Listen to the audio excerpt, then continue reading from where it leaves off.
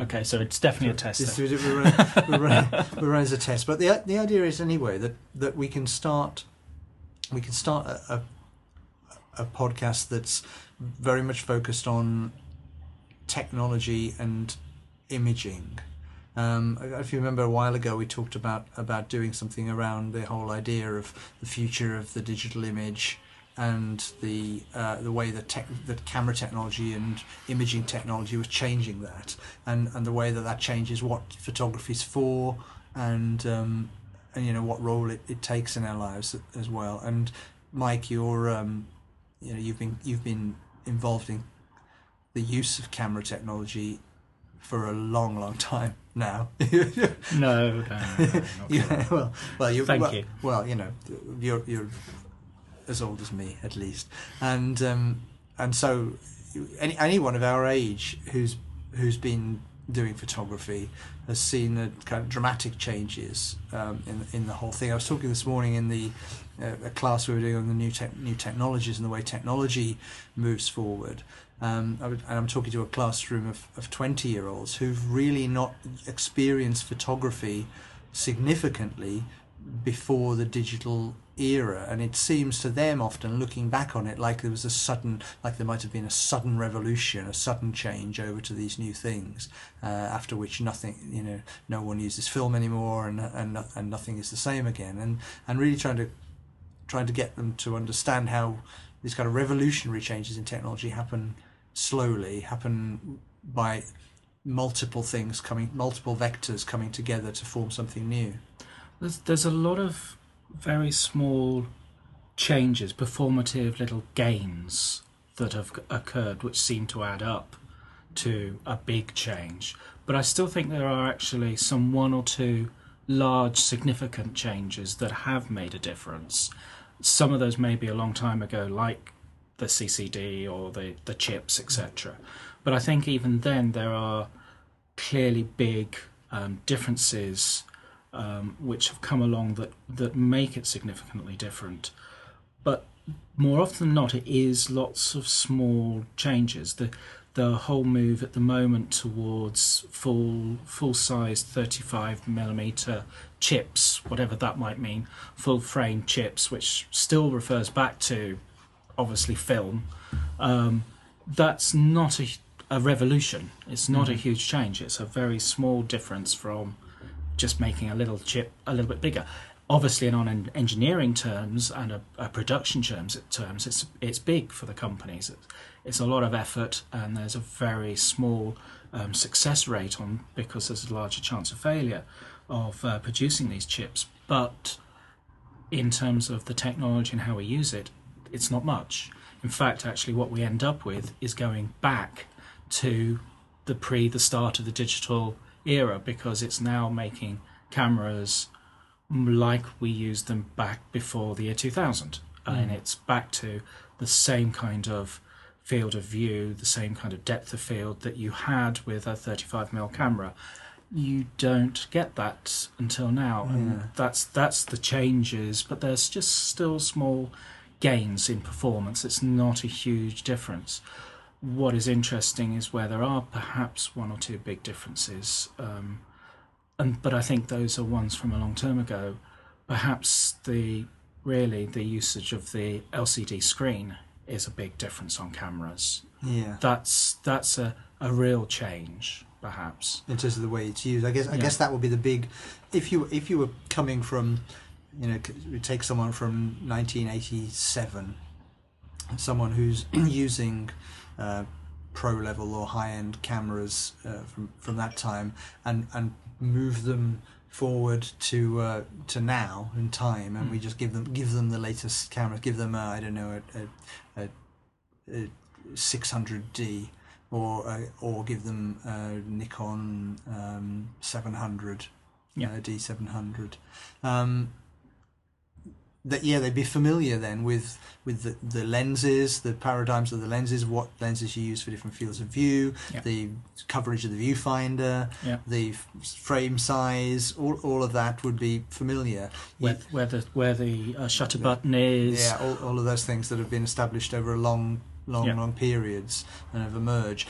They would obviously recognise the camera as one that had no manual drive on it, so a motor, it would be familiar from a motor drive kind of camera, so no film transport visibility on the outside. But the big change would be that, well, maybe a couple, maybe the big one would be the LCD on the back of it, and the fact that the whole interface was operated through buttons and menus. That's a big significant change. But also the cameras seem rather bigger and more expensive. I don't think they're necessarily more expensive. If you go back, a camera would still, and a professional level camera would still cost you a month's wage, and I think they still do. Yeah, okay, so more or less. Yeah, so I mean, you're not okay. Some at the very high end are significantly more expensive, but if you're looking at something like a reasonably good Canon or Nikon, then you are still looking at basically a month's wage. So in adjusted terms, they're probably the equivalent. They just feel more expensive somehow. What is different, perhaps, is lenses have become more expensive. They have become considerably bigger. Yeah. And so have the camera bodies. And I find the whole size thing interesting. The last couple of days looking at manual focus lenses, completely manual lenses, they are still significantly bigger than a manual focus lens of the same aperture and the same focal length from 20 years ago. Why is that? There is a change in the optical design of some of these lenses, and they're trying to change the basic design of them to get more light in and probably to get the quality, because obviously a digital camera now actually resolves higher than film. So we're dealing with cameras which are much better than we were with film. Now, people will argue about the quality of the feel of image, but is actually higher resolving power. So is this something that happened in HD filming as well, in terms of moving image production? They noticed that HD digital video reveals imperfections in things in subject, and particularly, I'm thinking of effects models. That was about on Star Wars, the transition from the Star Wars prequels from shooting film to shooting digital. That the quality and detail required of the model makers had to be significantly upped, because the resolution of HD digital video was revealing imperfections in the model. And so is this the same case then, that the optical imperfections were less noticeable on film? That's certainly the case. I think also, though, I've got one particular lens which is a very old design in terms of a standard classical design of optics, yet it's still one of the sharpest lenses on the new high-resolution digital cameras. So I'm not sure. I mean, it's not a wide aperture lens, so therefore there is an issue maybe that these new wide aperture lenses need all of that extra. But they just seem big and heavy, all these lenses.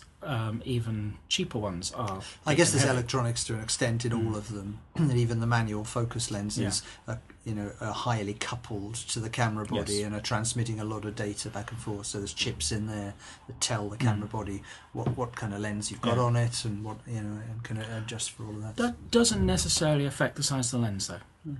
Not really. Those chips can be quite small, and you can still have a pancake lens, which is digitally So there's something about coupled. the design, the optical design. I think it's the optical design. The trends in optical design. It's worth a look at it, but certainly also the size of camera bodies. Watching that continually increase, every single model is getting bigger and heavier. Yeah, although I'm refreshed by the certainly the EOS 600D, that it does feel. I mean, it's still a big camera. If you were to compare, if I were to go back and look at the old FE2 you used to use, or the T70, or even the T90 that I used to use, that felt the T90 felt like a big camera at the time. It felt like a significant extra bolted on weight almost. You know, that this here was the motor drive integrated into it and a big heavy grip with batteries and all of this. But I'm sure now, comparing it with a 600D, we'd still know it would feel quite small. But it does seem at least to be a little tiny dip back on that smaller bodied cameras are starting to happen at a quality end of things.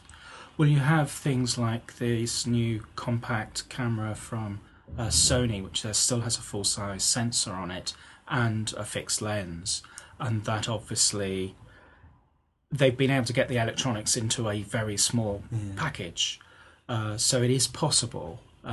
I think that's probably one of the best examples of small gain engineering to try and get that into that small package. It seems like real miniaturization and the integration of the lens and the body to get the back focusing elements right up against that sensor in there. So that takes some clever optical design to cover the size of the sensor with the lens that close to it, I'm guessing. Well, it then makes it a little bit more like the old rangefinders, where you had that ability to have the back elements so close to so much closer to the film, because of the mirrorless design. And I think that helps with all of these mirrorless designed cameras now. So they're all very good like that. But that particular Sony, the RX1, is quite impressive in terms of the size of getting everything else down small. So it is possible, and perhaps we'll begin to see some good quality DSLRs at a smaller size. One would hope to see even reducing the size a little bit more. But there's this perception perhaps that a big camera means better quality. I've no idea, but there seems to be this feeling that you're a professional if you've got a big camera in your hand. It's the weight of it, the whole feel of the whole thing, isn't it? I'm not using a compact camera. I've got something heavy. Of course, there's the weight of being able to hold it steady, which is important. A small camera is harder to hold steady, but there does seem to have been, over the last 10 years, this inexorable kind of shift towards these gigantic pieces of man jewellery. And I can't carry one round my neck anymore. It's just too heavy. Because you're old. But yeah, it means everything gets bigger. You have to have a bigger bag. It weighs more. Everything's got that little bit heavier. I might produce a picture just showing all the different lenses I've got of different sizes and the cameras, because it is quite interesting to look at those, even though, particularly with the camera bodies I've had over the years, they are all at the same technical level. They've just got bigger. Well, it'd be interesting to do that kind of size comparison and to do a weight comparison of kind of comparable camera bags over a 30-year period. It would be interesting to see what you were carrying back in your 20s. In terms of the two bodies, the decent range of prime lenses and maybe a zoom or two, and the flash gun, and compare that with now, a couple of bodies, a decent range of prime lenses, all full frame, of course. I think the only thing that's got smaller is the flash guns. And they've got a little bit smaller, and that's it. They have sort of stayed at the same kind of weight and size, but that may be because it's not one of these, as you say, man jewellery things of having big cameras. But I think it is an issue in terms of getting that kind of quality feel into a lot of people's hands. If you've got a big camera, it's quite difficult to... It's okay at a pro level, you can do all your gym exercises to get big muscles to carry this stuff. They're used to it, aren't they? And you get used to it, but getting that into everyday use is going to be certainly. That's talking to Chan Yin, who she's been resistant of most SLRs. She's stayed with amateur level DSLRs where possible, even though she's used and borrowed other cameras. She's tended to say, well, no, when I'm buying my own, I will buy the smaller bodied Nikons, which tend to be the consumer ones. But, you can still put a fairly good piece of glass on the front of it, but because of smaller hands, not wanting to carry all of this stuff around. So the other thing that's been appealing there is the move towards small systems. So the idea of the EOS M series, or the Nikon series, the Nikon ones, maybe even the GF ones and the Panasonics and Micro Four Thirds, and to an extent the last year's the Olympus OMD system, which start to offer SLR features, interchangeable lenses, those kinds of things in a compact system. The idea of something you could put a few lenses and a body in a bag and carry it around with you without looking like a pro guy photographer, with massive bags. And that would seem to be an appealing thing, but it doesn't seem to have really taken off. I don't know. Is it? It has taken off as a market segment for those people who, I think it more replaced these so-called bridge cameras. Yeah. And that's where it's replaced that kind of area, and people who want to move up from a small compact. But I don't see it as people moving down from a DSLR quite so much, but maybe. But there seems to still be, I guess I'm feeling is that there's still significant numbers of people who, when they move up from a compact, look to the standard sized SLRs. They go around camera shops, we remember those, and look at cameras that, as you say, aren't smaller than the cameras that we had when we were using film. In fact, in many cases bigger, even the consumer ones. Yet there are these other systems available, but it seems to me that there's somehow perception that in order to get the quality, even if it's not true in the particular model they're buying, but in order to get that feel of quality and the feel of doing something different and taking images knowingly rather than just snapping them, that you've got to have this kind of weight around your neck. Perhaps. I think there's this clear idea that a DSLR is supposed to give you a better picture. I mean, it's still down to the photographer to take a better picture, but because it gives you more control and you have manual modes and all that. These exist in the little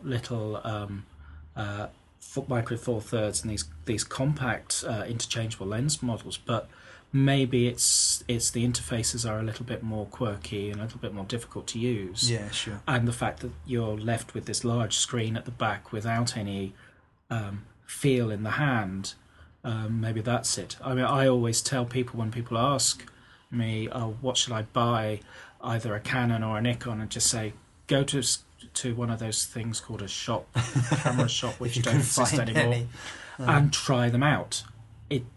They're as good as each other. Just try one in your hand. Don't look at the specs. Don't look at all the online reviews. Go and try it, and then work out. You'll feel which one's better than the other to you. That's the best way. And I think maybe that's the difference with some of these Micro Four Thirds cameras and compact with interchangeable lenses. They're a little bit different. I'm still looking for the perfect compact camera for me. I haven't found it yet. Maybe that Sony RX1 is, but at the price it is, it certainly would be a difficult choice. Yes. But there are beginning to get cameras in that range of a large size sensor with a good prime lens. Nikon have just brought out a Coolpix A, which is just come out yesterday, I think it was, or the day before, and that actually has an APS-C, an intermediate size chip, with a prime lens at around about 28mm equivalent, and that is a camera which is small enough to carry around. It is still £1,000. So we're paying a premium for this kind of compactness in the quality in the bodies. You're paying price, yeah. I think they're now realising that the people want that kind of quality of camera. It then starts to get back to having a film quality, because a film compact camera before actually was a very good quality camera. We've actually, in the area of compact cameras, we've lost quality by going digital. We've gained convenience, but we've lost quality. Yeah, we had excess quality before. Yes, I guess, we look at it in that way. There was more quality in a 35mm compact camera than most people would ever require of it. It was good enough for many people. 110 was good, was good enough, and certainly 126 was good enough. So I guess there was a potential for moving back, but you can't move back too far.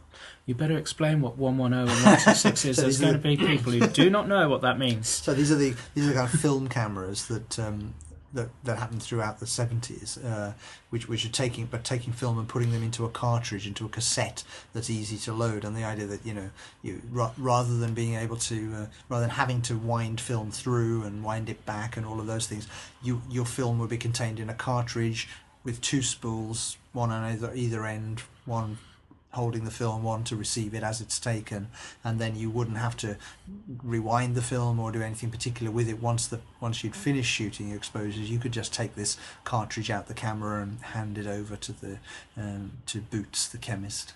I do find it still amusing that we use all of these film terms for sizes of things for digital cameras, even though they've more or less disappeared, particularly this term APS-C. APS, yes. Which is... almost nobody will remember really using APS. Yeah, but that's an idea that people have of what that size of chip and camera actually is, because that relates to something sub 35mm. But how many people know that? Yeah. How many people who actually buy the cameras? I'm guessing quite a few know 35mm. Yeah, they'll have grown up with that in the kind of just known. But I'd guess that very few know what an APS camera was. Yeah, and know what that format was. It wasn't successful enough and didn't stick around long enough to be known. And certainly, if you've got any APS-C film now, trying to get it processed is very, very hard, and even trying to get it scanned is very, very hard. So these formats do go, and they are a problem that you lose them. Yeah, but I've got some APS cartridges sitting around. But it's also interesting that we relate the lenses to rather than an angle of view, which therefore could be considered. All lenses can be considered equal. Then, if it's 110 to 55 degree angle of view, then whatever size of camera it is, whatever size of chip, then you know that what that means. But no, we stick with this is equivalent to a 28mm to 300mm, which is crazy because I'm sure that again a diminishingly small number of people buying compact cameras know what a 28 to 55 equivalent is, or 28 to 135 equivalent is. But I guess it's a useful metric in comparing like with like. You can say this camera has 28mm equivalent, this one here has a 24mm equivalent, this one has a 35. You can kind of say this one's wider than the other.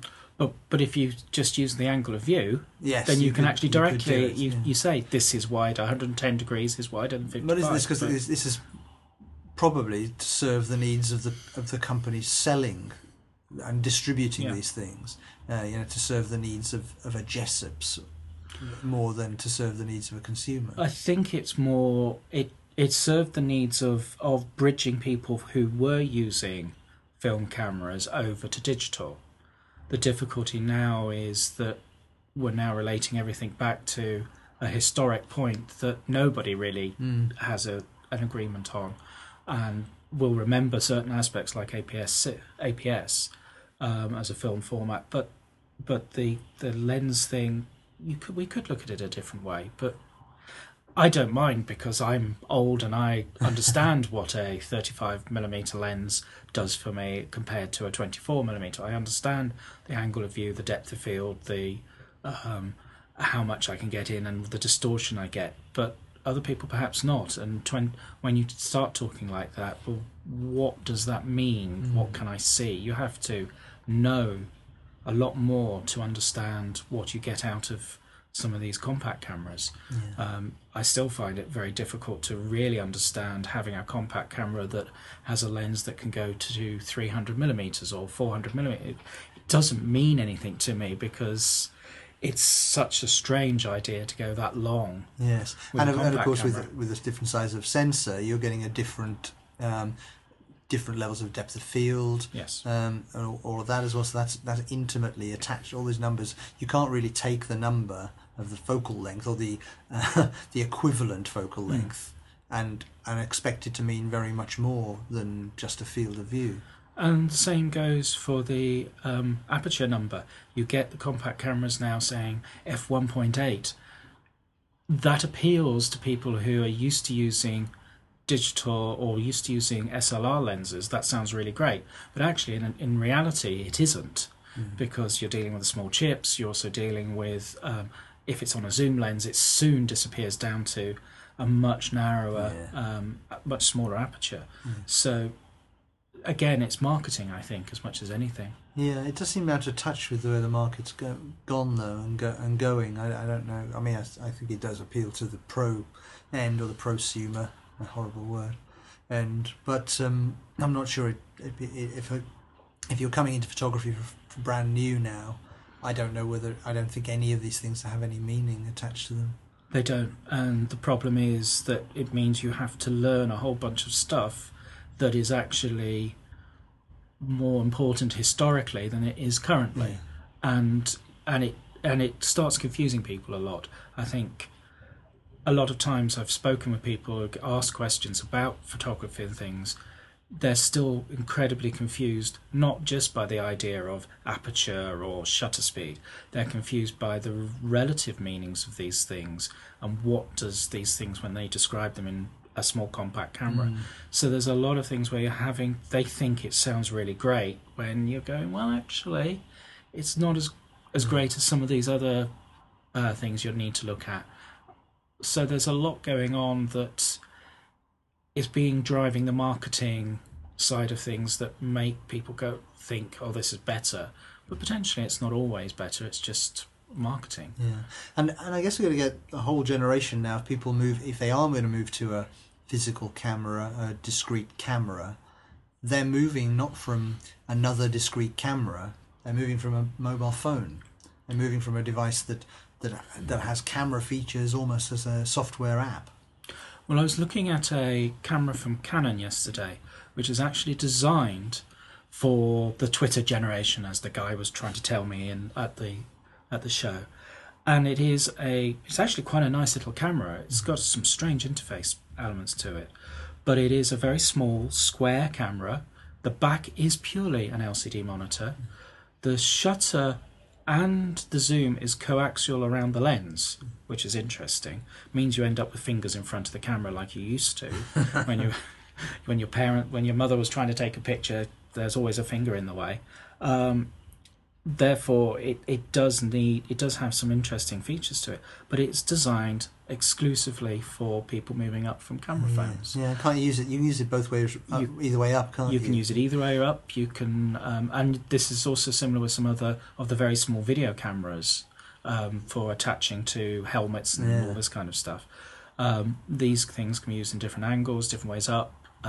But also they're built in with Wi-Fi to send it straight to your iPad, distribute it straight out.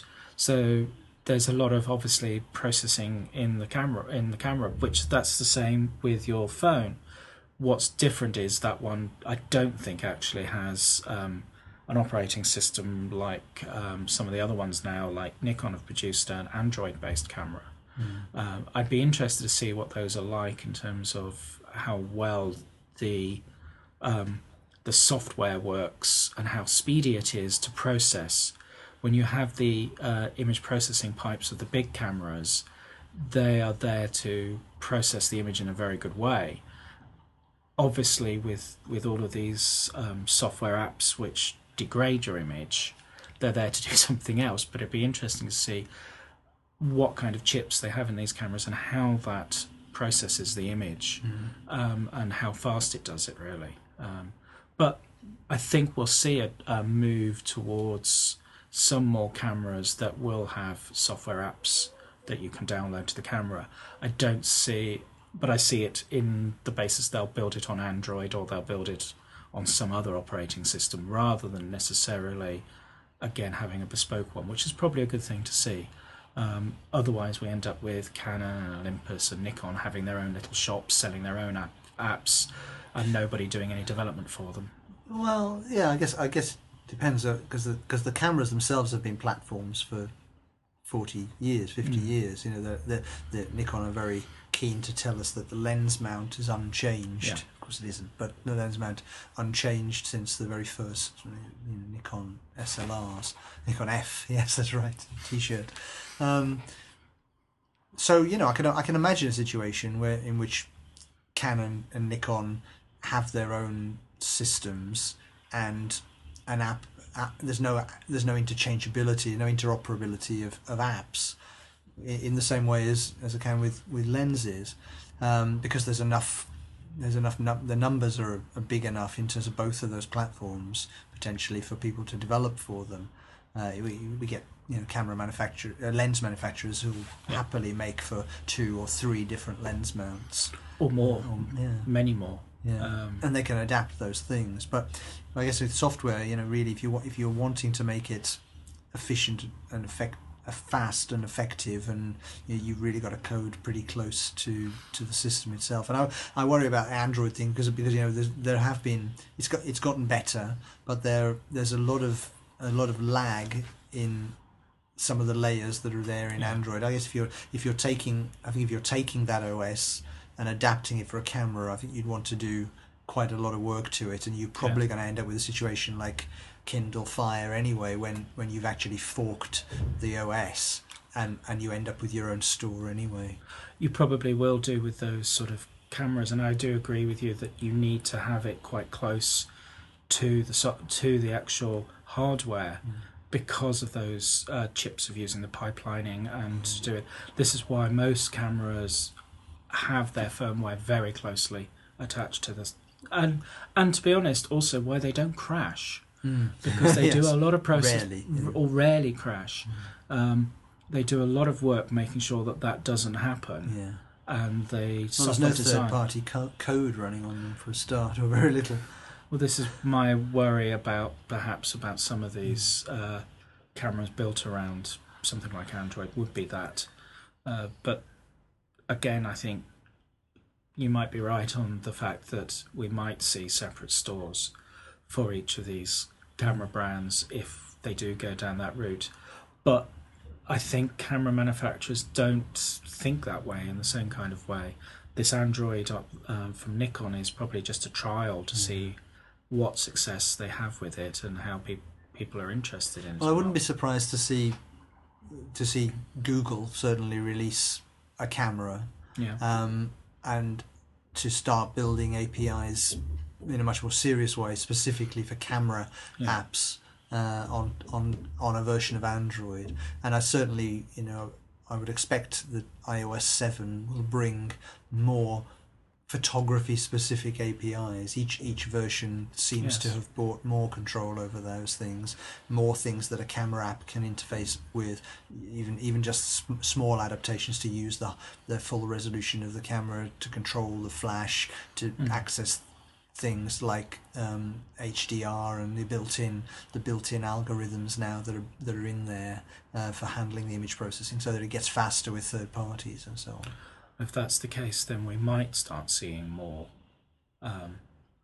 cameras which have downloadable apps to them, and that could be a very nice market. And from a personal perspective, I'd quite like to see something like that where I can have a small point and shoot. I wouldn't want it on my DSLR. There's no way I sit there and start doing that kind of stuff on that. But doesn't necessarily mean it won't happen. Well, I look forward to the day I can download a lens for a serious camera as easily as I now can download a filter.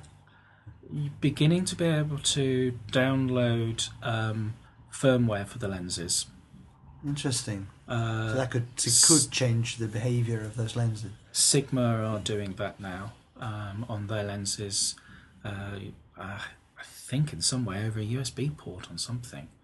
But you can download four lenses from the lens manufacturer, who is not necessarily the camera manufacturer.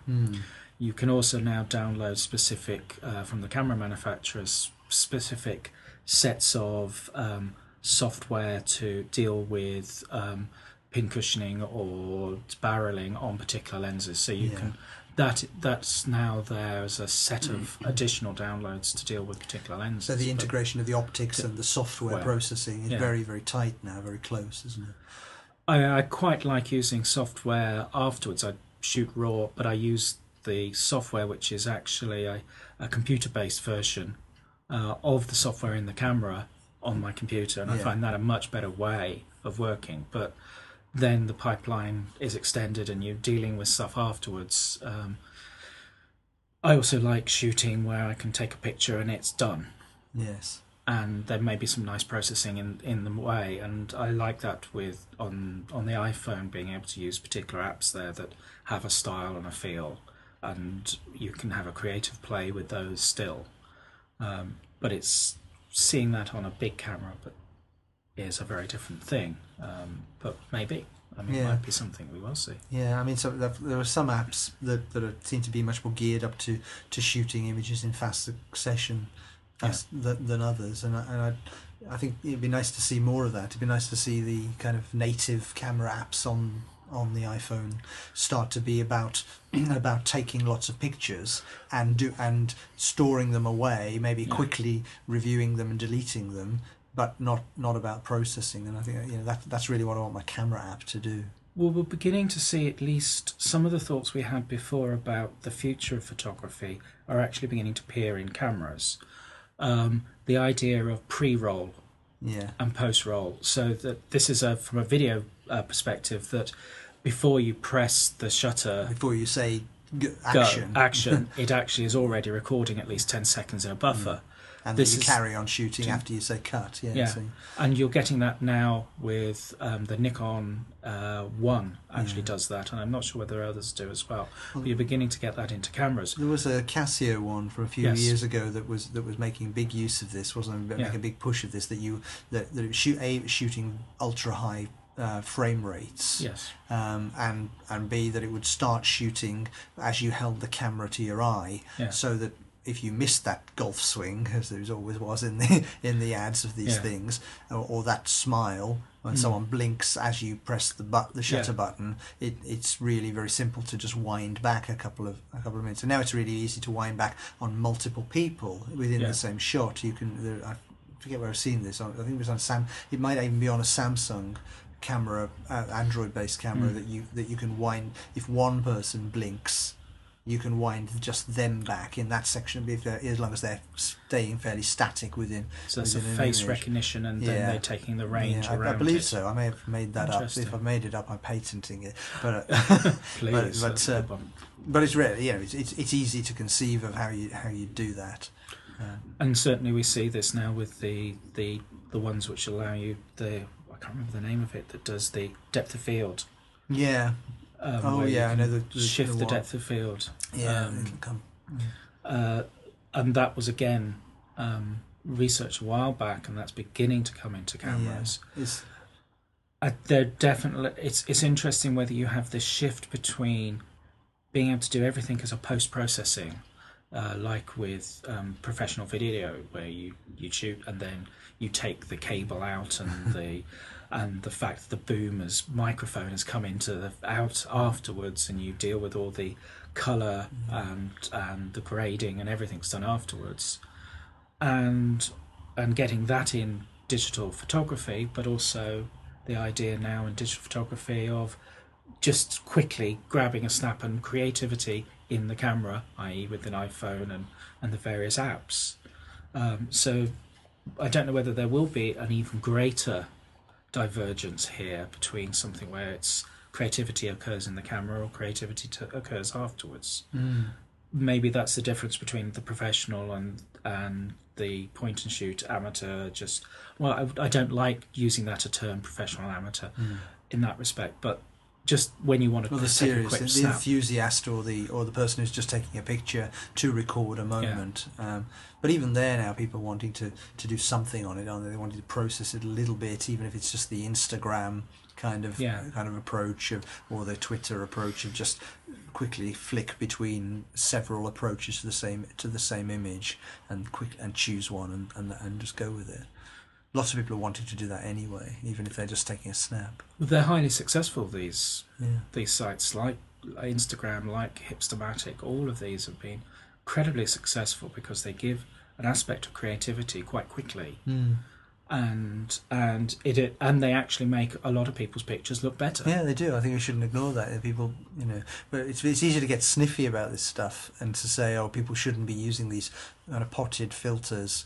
It would be equivalent to have shot all of your family photographs from the 70s or late 70s, early 80s with a sunburst filter on a tobacco sunburst or something on it, and you'd have ruined your pictures. But I think it's easy to get sniffy about it. People want some feel within their images and a sense of something significant from that picture, and so maybe we'll look back at these things and we'll say, oh yes, we won't say, oh, they all look like they were taken in the 70s with a filter. We'll say they all look like they were taken on Instagram, and that was in the early part of the 21st century.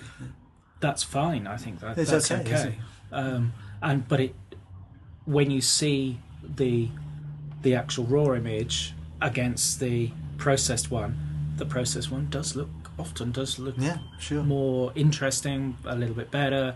There's something in it. There's some feel to it. Even shooting JPEGs makes some creative decisions that takes some of that away from you. You see that with a true raw image, which often is a little bit soft.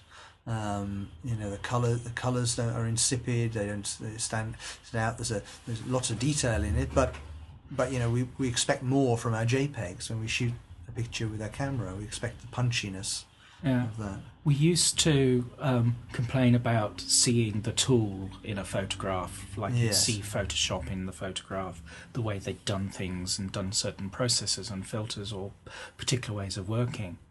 But actually, I think when getting to these ones which add a lot of post-processing, actually seeing it is fine. I don't see a problem with it. But people will be sniffy, again, obviously, because they haven't worked at it to create a great image. Fine, that's good. That's not a problem. Okay.